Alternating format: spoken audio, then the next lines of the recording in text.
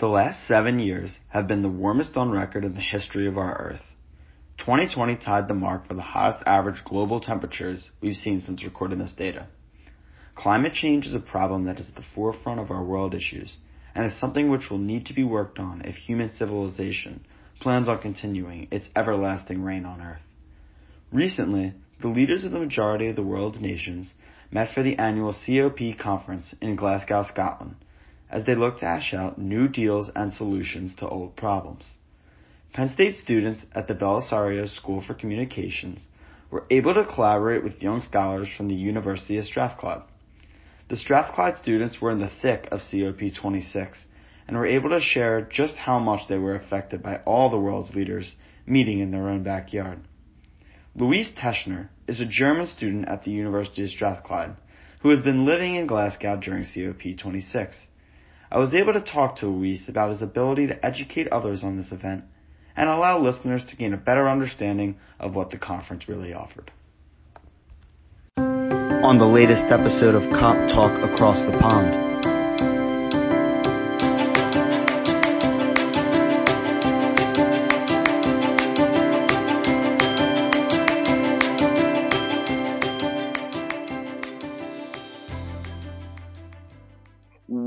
On a daily basis, what were your experiences like with COP, and did it affect your daily life at all?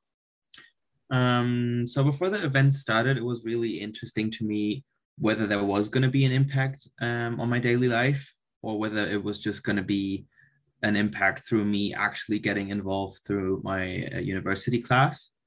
We did a vox pop with a few people from Glasgow, and one of them actually was a Parisian woman who had been in Paris for COP21.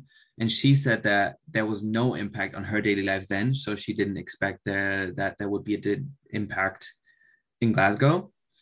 And I think that kind of came true. Like, if you didn't want to get involved, you didn't have to, because most of the events were quite confined to the venue that was not in the city center.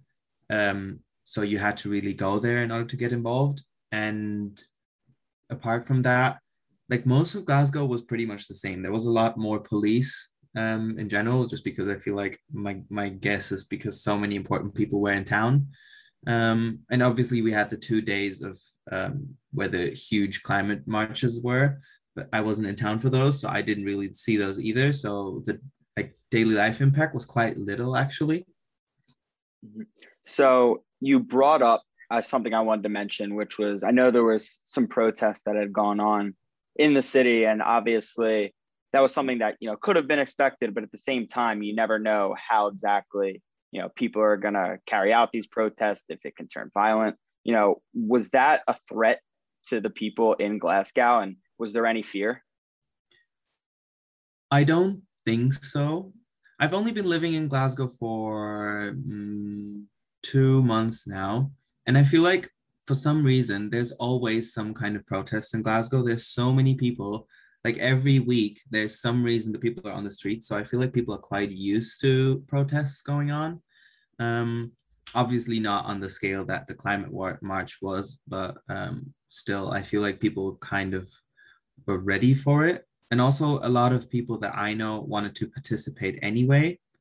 And also, like, I remember in Germany there was at the G20 summit there was quite a lot of protests that turned violent, and like cars burnt and all that.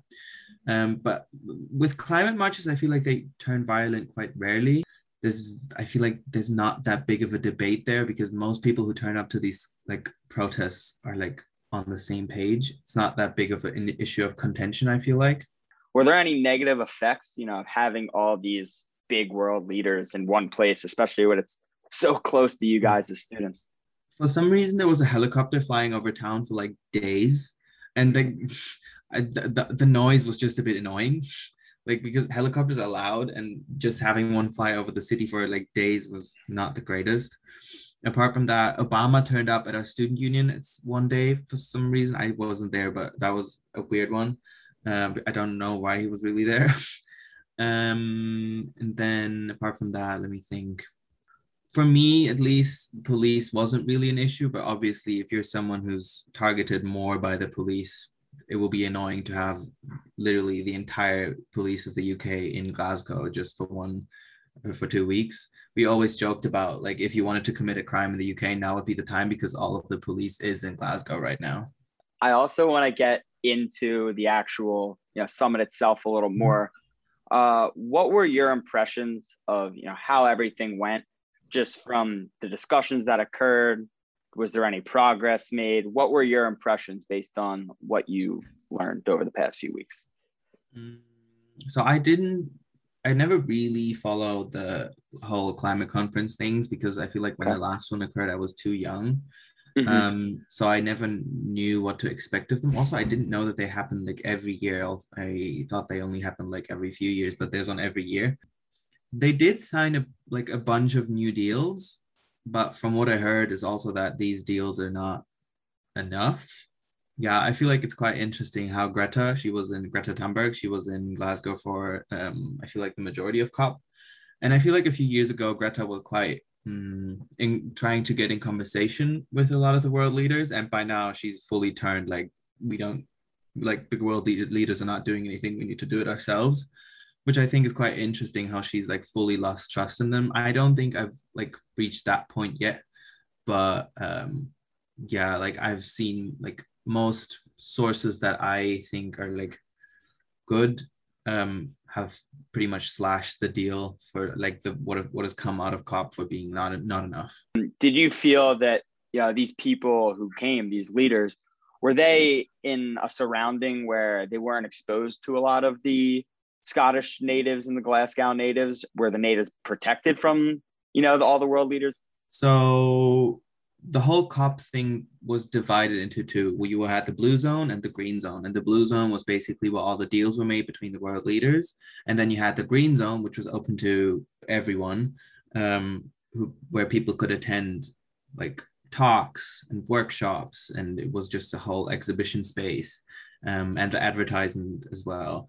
So I feel like most people who weren't either like journalists, as in like high-ranked journalists or politicians, weren't able to attend the blue zone.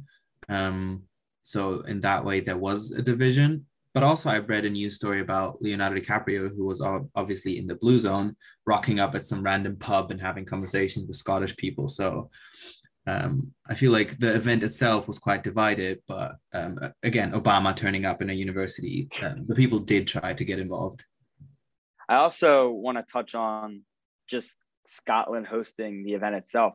Is this something that you feel promotes, Scotland's nationality, or are they proud to host this event, or what was like the feeling around Scotland at the time when this was going on?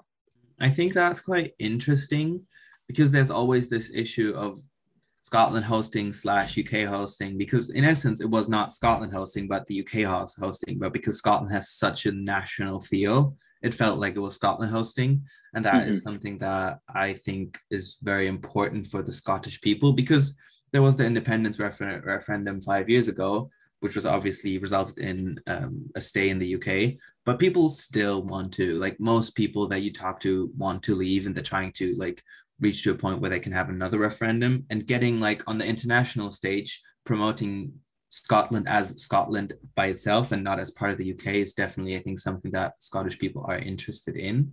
My last question for you is, from your perspective as a student, are these the type of things, these conferences and just meeting of world leaders, the type of collaboration that we're going to need in order to solve these problems and make our world a better place in the next, like we said, 50 years, who knows, beyond that?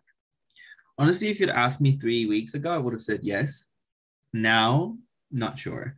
Because I feel like, as I said, like the thing that Greta Thunberg said with like, it's up to the people, not to the leaders, kind of really resonated with me. And like, it made me think that I'm not sure if the world leaders' interest is the same, what interest they have in like climate, in like saving the climate.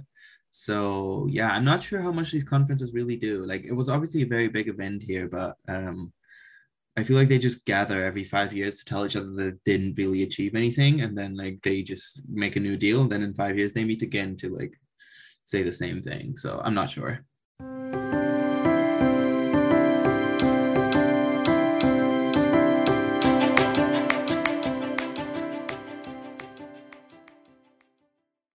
Whether we think that work is getting done or not, COP continues to be a major event and one that could lead to some critical breakthroughs as the climate crisis continues to be of the utmost importance across the globe. On the next episode of COP Talk Across the Pond, Penn State student Connor Donahue speaks with Strathclyde's William Angus about the long-term goals of the COP conference and his thoughts on this year's summit. Join us next time for COP Talk Across the Pond, a student conversation between Penn State and the University of Glasgow.